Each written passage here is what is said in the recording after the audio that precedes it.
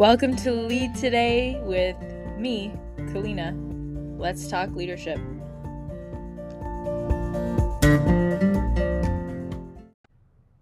Okay, here we are, back at it, and today we're going to explore the Enneagram. If you've ever wondered about personality types, self-discovery, or understanding the depths of human behavior, this is for you. I know there are a lot of different assessments. There's the Big Five, Ocean personality model, and of course Myers-Briggs. There's so many different assessments out there, and I've always been pretty wary myself, to be honest. It's kind of nice to be put in a box that makes sense and you understand who you are and your traits.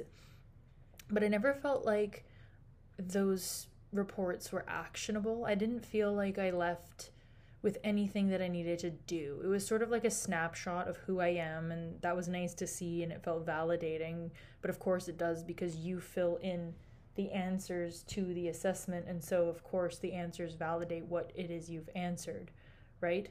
Because you fill in the bubbles stating your preferences, and essentially those preferences are then laid out back to you. So it's nice, and I think that some of them are scientifically validated and definitely robust, but I have been skeptical. And so for me to speak to and utilize an assessment with my clients, I was pretty critical about which one to use and why, and really did resist it for many years. But I do see the utility, and particularly with the Enneagram, I see utility because there is a set path of levels of development for each type. Now, what does that mean? That you are like in a video game and you have to go up the levels, and once you get to level 10, you win the game? Not so much, because every day, every moment, you have a choice, right? And how you respond to different situations. And so it's very possible that one day you're behaving at that level 10, and a few months later your life is really challenging and things are dark and difficult. Maybe you're not at that level 10 anymore. And so it's not levels of development like a game where you can't slip backwards or go back into your old ways, so to speak. It's sort of like an illuminated path that it'll allow you to kind of check yourself day in, day out, and say, okay, if you feel lost, it's like, I feel lost, what could I be doing to do better? And there are a lot of ways for you to introspect on that, of course.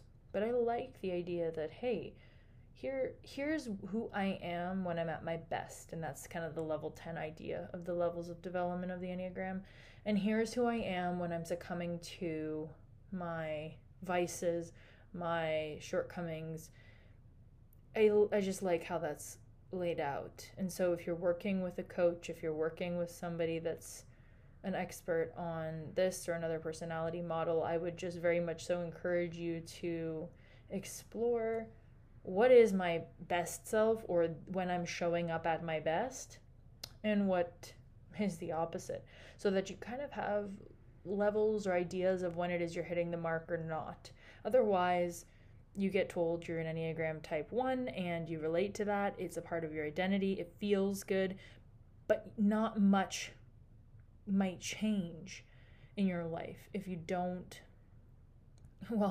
consciously decide to change things and keep checking in on that change, the progress, and if you're doing any good. Because again, really easy to go get a report, look at it, and then never look at it again. But my aim with getting into the Enneagram is for you to have really that roadmap, so that you can discover more about yourself and then behave in a way that you feel that you're proud of, that feels good. So, okay, what exactly is the Enneagram? Well, it's a personality system. It actually dates back centuries, but it gained significant popularity in recent years. There are a few individuals, but Claudio Naranjo is one of them. He's Chilean psychiatrist, if I have that correct. And so he really brought it to the forefront in more recent years, but it's a dynamic tool that helps us understand ourselves and others on a deeper level. Now, why deeper level? To me, I think, one, it's those levels of development, but two, it's a really beautiful way to get to know the shadow, because it looks at and highlights for you the parts of yourself that might be unconsciously driving you, your unconscious desires, fears, motivations, which is so powerful because so much of the time in our lives we're doing things and we're not necessarily consciously thinking about why we're doing them, right?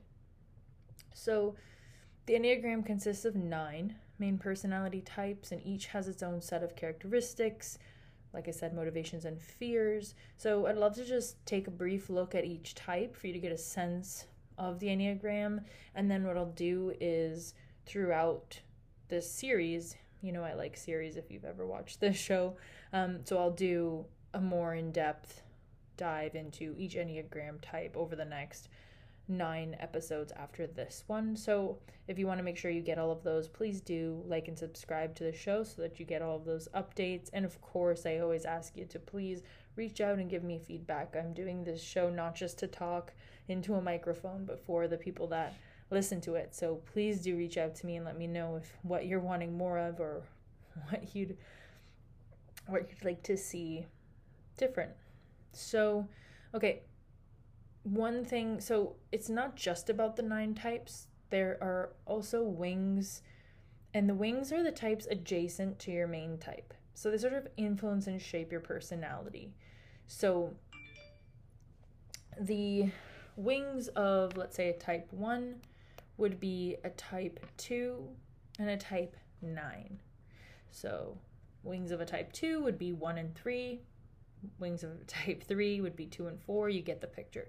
So it's interesting because when I have clients and they fill it out and I see their scores, a lot of the time they'll have their core type, but one of their wings they'll really heavily rely on more than the other. So not always, but just what I've seen, I find it sort of interesting that let's say you're a type 3, oftentimes a 3 will rely on a type 4 or a type 2 trait kind of mix. If someone's really close, sometimes you can call them a 2-wing 3 or a 3-wing 2, 5-wing 6. So the wings, again, they influence and shape your personality. So they're sort of like a, not subtype, but if you think of just an addition to your core. So how do you use the Enneagram? What's the point? Well, as I said, you can use those levels of development to really have that roadmap for growth. I think it also really helps to navigate challenges. So the way that it brings up those motivations and helps you to kind of get in touch with your shadow self, I think it can really help navigate challenging times in your life because you'll see what you're drawn to. You'll see the coping mechanisms you're drawn to. And hopefully with some help and space, reflection, you can choose to do different. It's not easy when things are tough. And of course, I myself, will go into comfortable coping mechanisms for difficult situations. I think when you realize that you're back in that place, it is on you and you alone to take responsibility and reach out for help or, make a change and try to do things differently. So I think it can be really useful during challenging times in life, and also, of course, for relationships. If you understand your partner's type, your type, it can help you to understand the dance that you're doing together, how 2 types interact. If you understand someone's core fears and motivations, it's absolutely really helpful, even if you're in a dating situation, right? You don't have to be married to have to interact with someone, or friendships too. And at work, of course, any relationship in any context, it's wonderful to see, okay, what could be motivating this individual? What is it that they're afraid of? I think a lot of other personality assessments will give you kind of the communication style tips, and that's great. And if you can apply them, that's fantastic. For me, I think if you can just know, because it's hard to remember so many details, right? Like if there are 9 types, how are you going to remember everything about everyone? But I think if you can kind of get a sense of what each type is and how they present, you'll be able to identify those types, and then you'll know, if you just know their core fear and core motivator, you're already really, really much better off in the relationship because you'll understand where the behavior is coming from. You'll be less offended when they do something that you think is rude or you don't understand, because you'll understand their motivation, you'll understand what their core fear is and where they're driving to, and so you can relate to them differently. You don't take things as personally. So that's what I really love with the Enneagram. And of course, if I've got an assessment that I developed really in conjunction with an institute that I adapted it from their work, and you can take that. It's free. I'll link it in the show notes, and there are paid report options, of course optional. It'll give you your type whether or not you buy a report, but if you want further details, please feel free to do that in the show notes. So as we've said, the Enneagram is a self-discovery tool, also a guide for understanding others. Let's explore the 9 types, shall we? So type 1, it's called the perfectionist or the reformer. They're really driven by a desire for perfection and a deep sense of responsibility. So they really have high standards. You can think of the archetype of a judge. They like to follow the rules. They like excellence, but they want excellence in the sense of being principled, organized, and diligent, not just to win the award, right? They want to know that they followed the rules and their closet is super organized. However, the shadow side can be potentially that their inner critic can be relentless. Now, obviously, anybody's inner critic can be relentless, so I just want you to kind of understand that no one type takes the cake on a particular quality. It's sort of like, how do you operate in the world most often?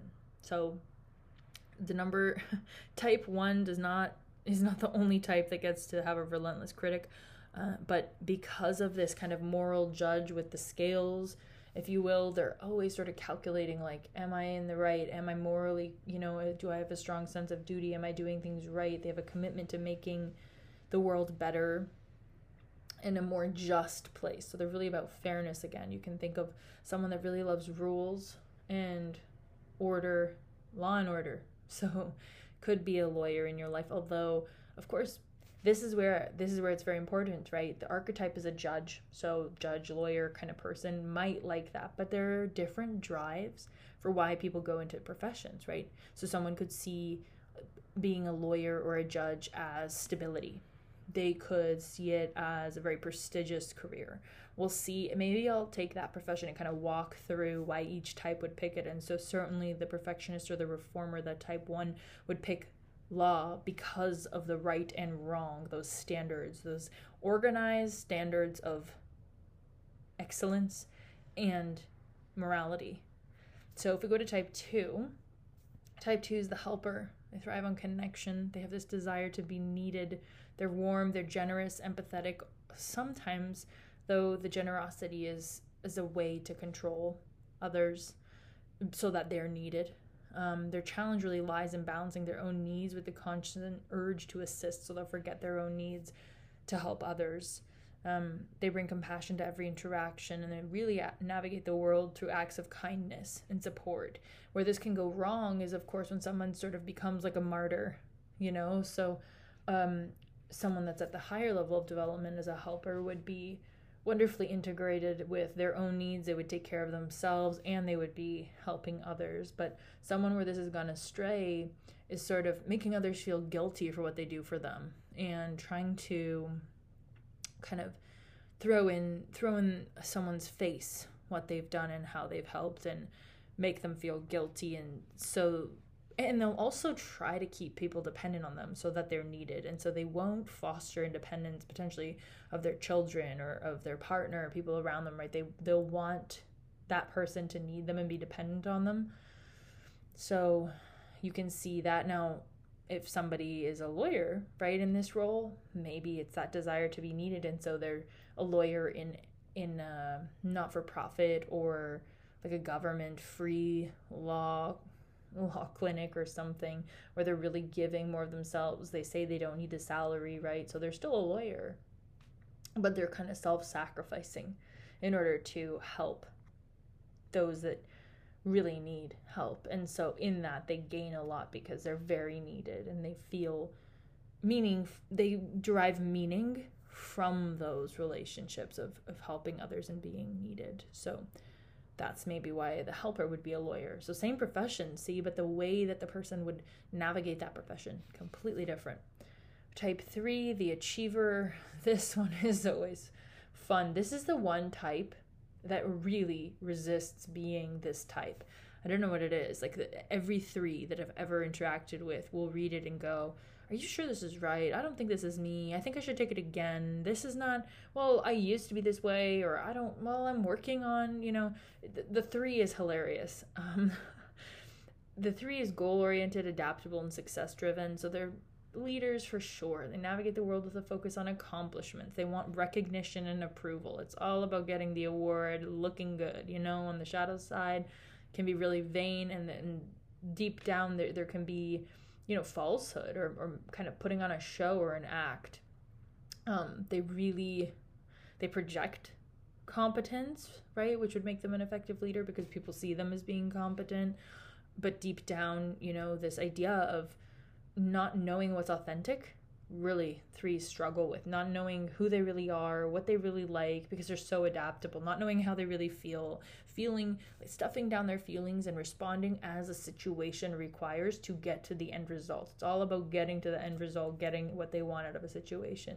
So they approach life with ambition. They aim for excellence in everything they do. They often do that, but the cost is, well, themselves, So that's the 3. And the lawyer type, if there were 3, it'd be all about being at the biggest law firm, having just the most wild cases where they beat, the biggest opponent, and they want awards, they want lawyer of the year, they want to be partner.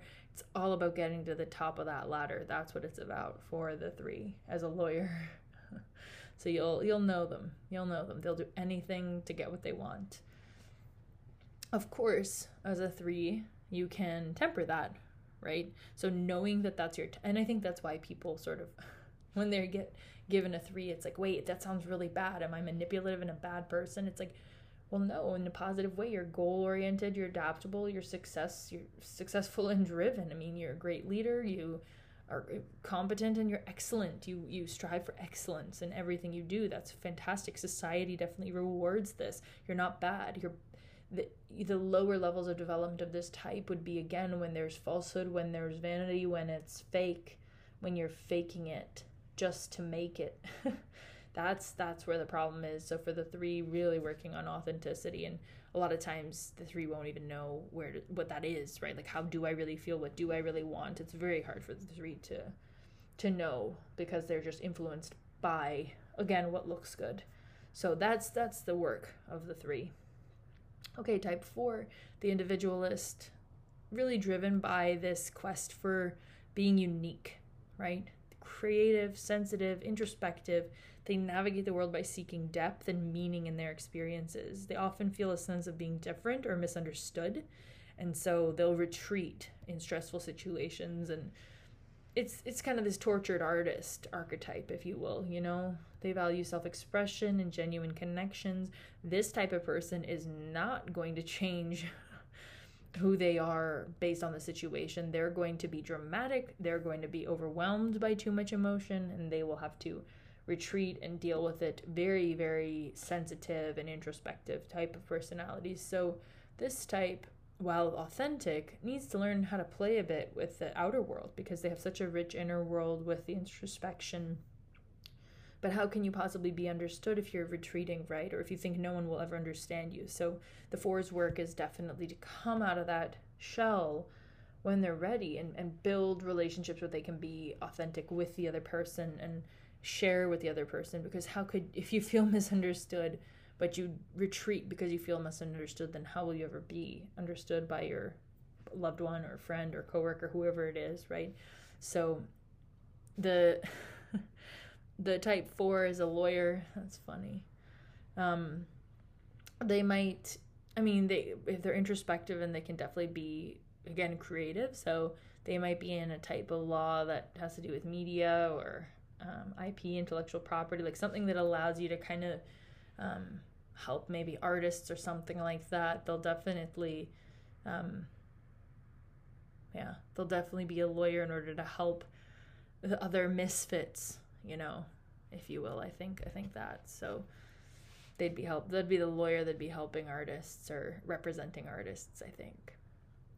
Type 5 is the investigator. So the investigator really has this thirst for knowledge. They care about privacy, and so it's like they have this, again, kind of also an introspective inner world that's very analytical. So different from the tortured artist type 4, right? That's very dramatic. This is like analytical, perceptive. They navigate the world by observing and understanding. So they're the person in the room, scanning the room. They know what's going on, but they haven't said a word.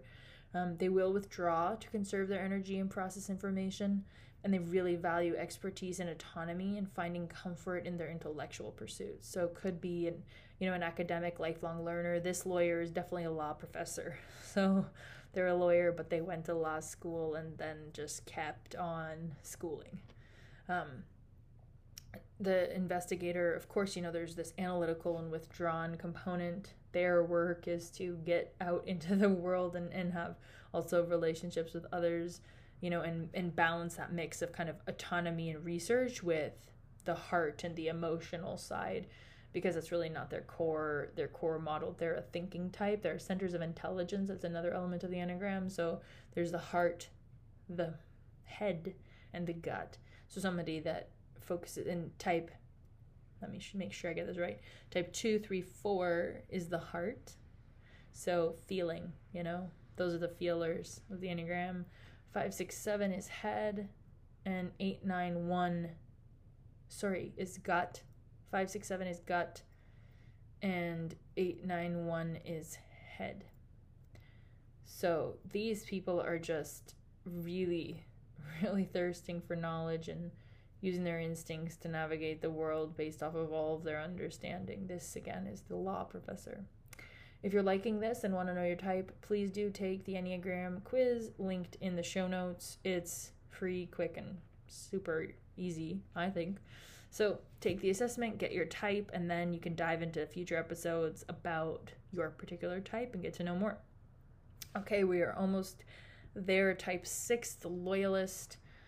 Oh, the loyalist. They seek security and support. They're somebody that it might dedicate their life to a cause, their culture, their country of origin, their favorite hobby, their pets. They really are responsible, loyal, but they can prepare for potential challenges. They're definitely like a prepper that wants to they're very risk avoidant, and while their loyalty is commendable, they may grapple with anxiety and a tendency to anticipate potential problems. So they're loyal to the group, but they're kind of always nervous, and that's why they're kind of clinging on to the group for dear life. Now, that's their work is to become self-affirming, self-understanding, just self, because they will throw everything into the group identity and the group that they're a part of. But then they really doubt themselves or feel nervous and don't have that sense of self. So what we're trying to do with the 6 for sure is get them to well, not just be trustworthy and reliable for the group, but trustworthy and reliable for themselves, building trust in their own abilities, building trust in their ability to lead, right? They'll be that supportive role. They might be in leadership, but they won't be the star, right? They'll be the kind of right-hand man or woman, and they'll be very responsible, loyal to that king or queen, if you will. So with that navigating the world with that cautious approach, always kind of looking at the future, what could go wrong, how could it be? We really want to bring the loyalist to the present moment, and we really want the loyalist to get a sense of self within the group, right? It's not to not be social. They're great at socializing. Again, they're welcomed into groups because they're so loyal, trustworthy, and dependable, all we want to do is bring that sense of self, bring them into the present moment, so they're not always kind of catastrophizing the future, and they're not losing themselves for the sake of the group. So that loyalist lawyer, I think in that capacity, the loyalist would be maybe like a government lawyer, or maybe a diplomat, or maybe they've just dedicated themselves to a particular community, so they're a lawyer for a particular community, where everybody in the community knows them and uses them, and they don't really even know what it is, why they're in law. They've definitely picked law because it's secure, stable. They know they can make money. That's definitely one reason why they'd pick law. And then the people they serve, it's probably, their community, like all Italians or all, divorcees or something. Like they'll pick their group and they'll stick to those people. Okay, type 7. Type 7 is the enthusiast. They avoid pain at all costs. They love adventure. They have a fear of missing out. They're optimistic, spontaneous, versatile. They really have a desire for new experiences and possibilities. So their energy is super infectious, but they really struggle with facing emotions that are difficult. So while the enthusiast is emotional and values freedom and joy, if something's hard emotionally especially, they're just going to run away. So they can be prone to addiction. They can be prone to really going overboard with food, with anything. They just don't like restrictions. They don't like control. They don't like rigidity. They don't like boundaries at all. Everything should be free and open. And they really resist being put in a box of any kind, and even difficult emotions could be that box. So the type 7 is a lawyer. That's probably the lawyer that makes a bunch of money, maybe works on Wall Street, and then just flies high at night, really goes all out into substances, partying. It's the fun-loving lawyer that uses the means of the job to have fun because they have resources, I would say. And they'd probably be doing like criminal law where they have really adventurous cases. It's the thrill of the chase. It's an adventure every day. They're definitely in court. That's the 7 as a lawyer. So what we want from the 7 is for them to really face the shadow, face the pain, face difficulty instead of running. Yeah, that's what we want for the enthusiast. Okay, type 8, the challenger. The challenger is powerful, assertive, and protective. So their kryptonite, they cannot handle vulnerability. These types will be strong at all costs. They want to appear stoic and strong. I see this type more with men. I don't know that I've had just so far. I mean, I don't have thousands of results for you on this. I haven't compiled, but I would say it's kind of that strong and silent type as a man that you would imagine, and really will not shed a tear or appear vulnerable. They navigate the world with a focus on control and independence. While their strength is admirable, they may need to be mindful of the impact of their intensity on others. So definitely if they feel wronged, they're going to go 10x in the other direction, and they're going to make you pay. The challenger values strength and justice, often stepping into leadership roles to ensure fairness. So they really like to have power. It's different from the number 1, the reformer, or the perfectionist, because the number 1, it's like right and wrong rules. The challenger would be in a leadership role because they want the power, and at their worst, I mean, it can be tyrannical. It can be, I'm going to tell everyone what to do and wield my sword of power and just absolutely take over, and that's of course not healthy.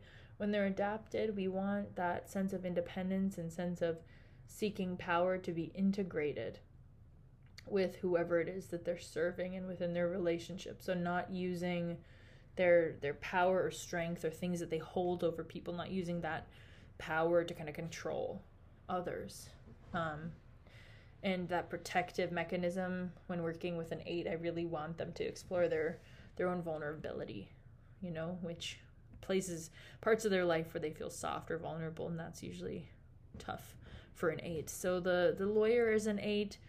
Definitely they're going after the criminal. So if the 7 is maybe representing the criminals, the 8 is like the 8 is the other side that's going to really lay down the law and want that fairness and make people pay for what they've done, and really be that hotshot lawyer that has power. So they're going to have a lot of relationships, and they're going to maybe make a lot of deals outside of the courtroom and be able to kind of wheel and deal and make those judgments outside, as that number 1 sits in the judge seat and is trying to do things by process. The 8 is going to really challenge and try to focus on controlling the outcome of the case.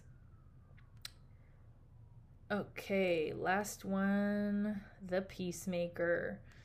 Oh, the peacemaker. Easygoing, agreeable, seeking harmony, almost to a fault, right? If they go, they'll lull themselves to a sleep to the point of being a procrastinator and really having no backbone. This person might struggle with anger. So the core emotion can be anger, but because they're the peacemaker, they really don't show it. Anger is the core emotion of the challenger as well, the type 8 we were just discussing. So type 9, the peacemaker, is different, right? The challenger would go full front and attack. The peacemaker is going to try to smooth things over and sort of be a volcano erupting internally. So that's the difference there. They really are agreeable. They navigate the world by avoiding conflict. They want to create a sense of peace, harmony. They're great mediators, but they can, because of that, can really struggle with asserting their own needs. So the peacemaker's number one value is tranquility, unity. They really are the glue that will hold relationships together, because they just want to, hey guys, don't fight, let's all be friends kind of thing. So the peacemaker needs to, of course, learn how to assert their own needs and figure out what they are in order to be able to go for them, and to get a more healthy relationship going with anger, rather than just trying to play it off as everything is cool and fine. We really want the peacemaker to learn how to express that in a healthy way and then understand what they need, because anger is pointing to some sort of need that's not being met one way or another, right? Or something that's being violated, a need or a boundary that's being violated. So the peacemaker, as a lawyer, they might be actually a mediator. So maybe they kind of take a twist and they mediate for difficult relationships, maybe in divorces, or between, can be corporate, I guess. But I can see the peacemaker doing something more family related and really trying to find harmony within the family unit, maybe mediating divorces or difficult situations, maybe when people pass. That's where I can see the the peacemaker coming in and really creating that sense of peace and harmony. I really hope that you enjoyed this episode today. If you did, please do share it with someone that you think would benefit, and subscribe so that you can get notifications for the future episodes. And please do take the free quiz, because then you can figure out your type and listen into the next episode about it and really dive deep. Of course, there's so much online, but I would recommend you do the free Enneagram linked in the notes and get to know what your type is. So I'll see you in the next one on type 1. Take good care. Until then, thanks for being here.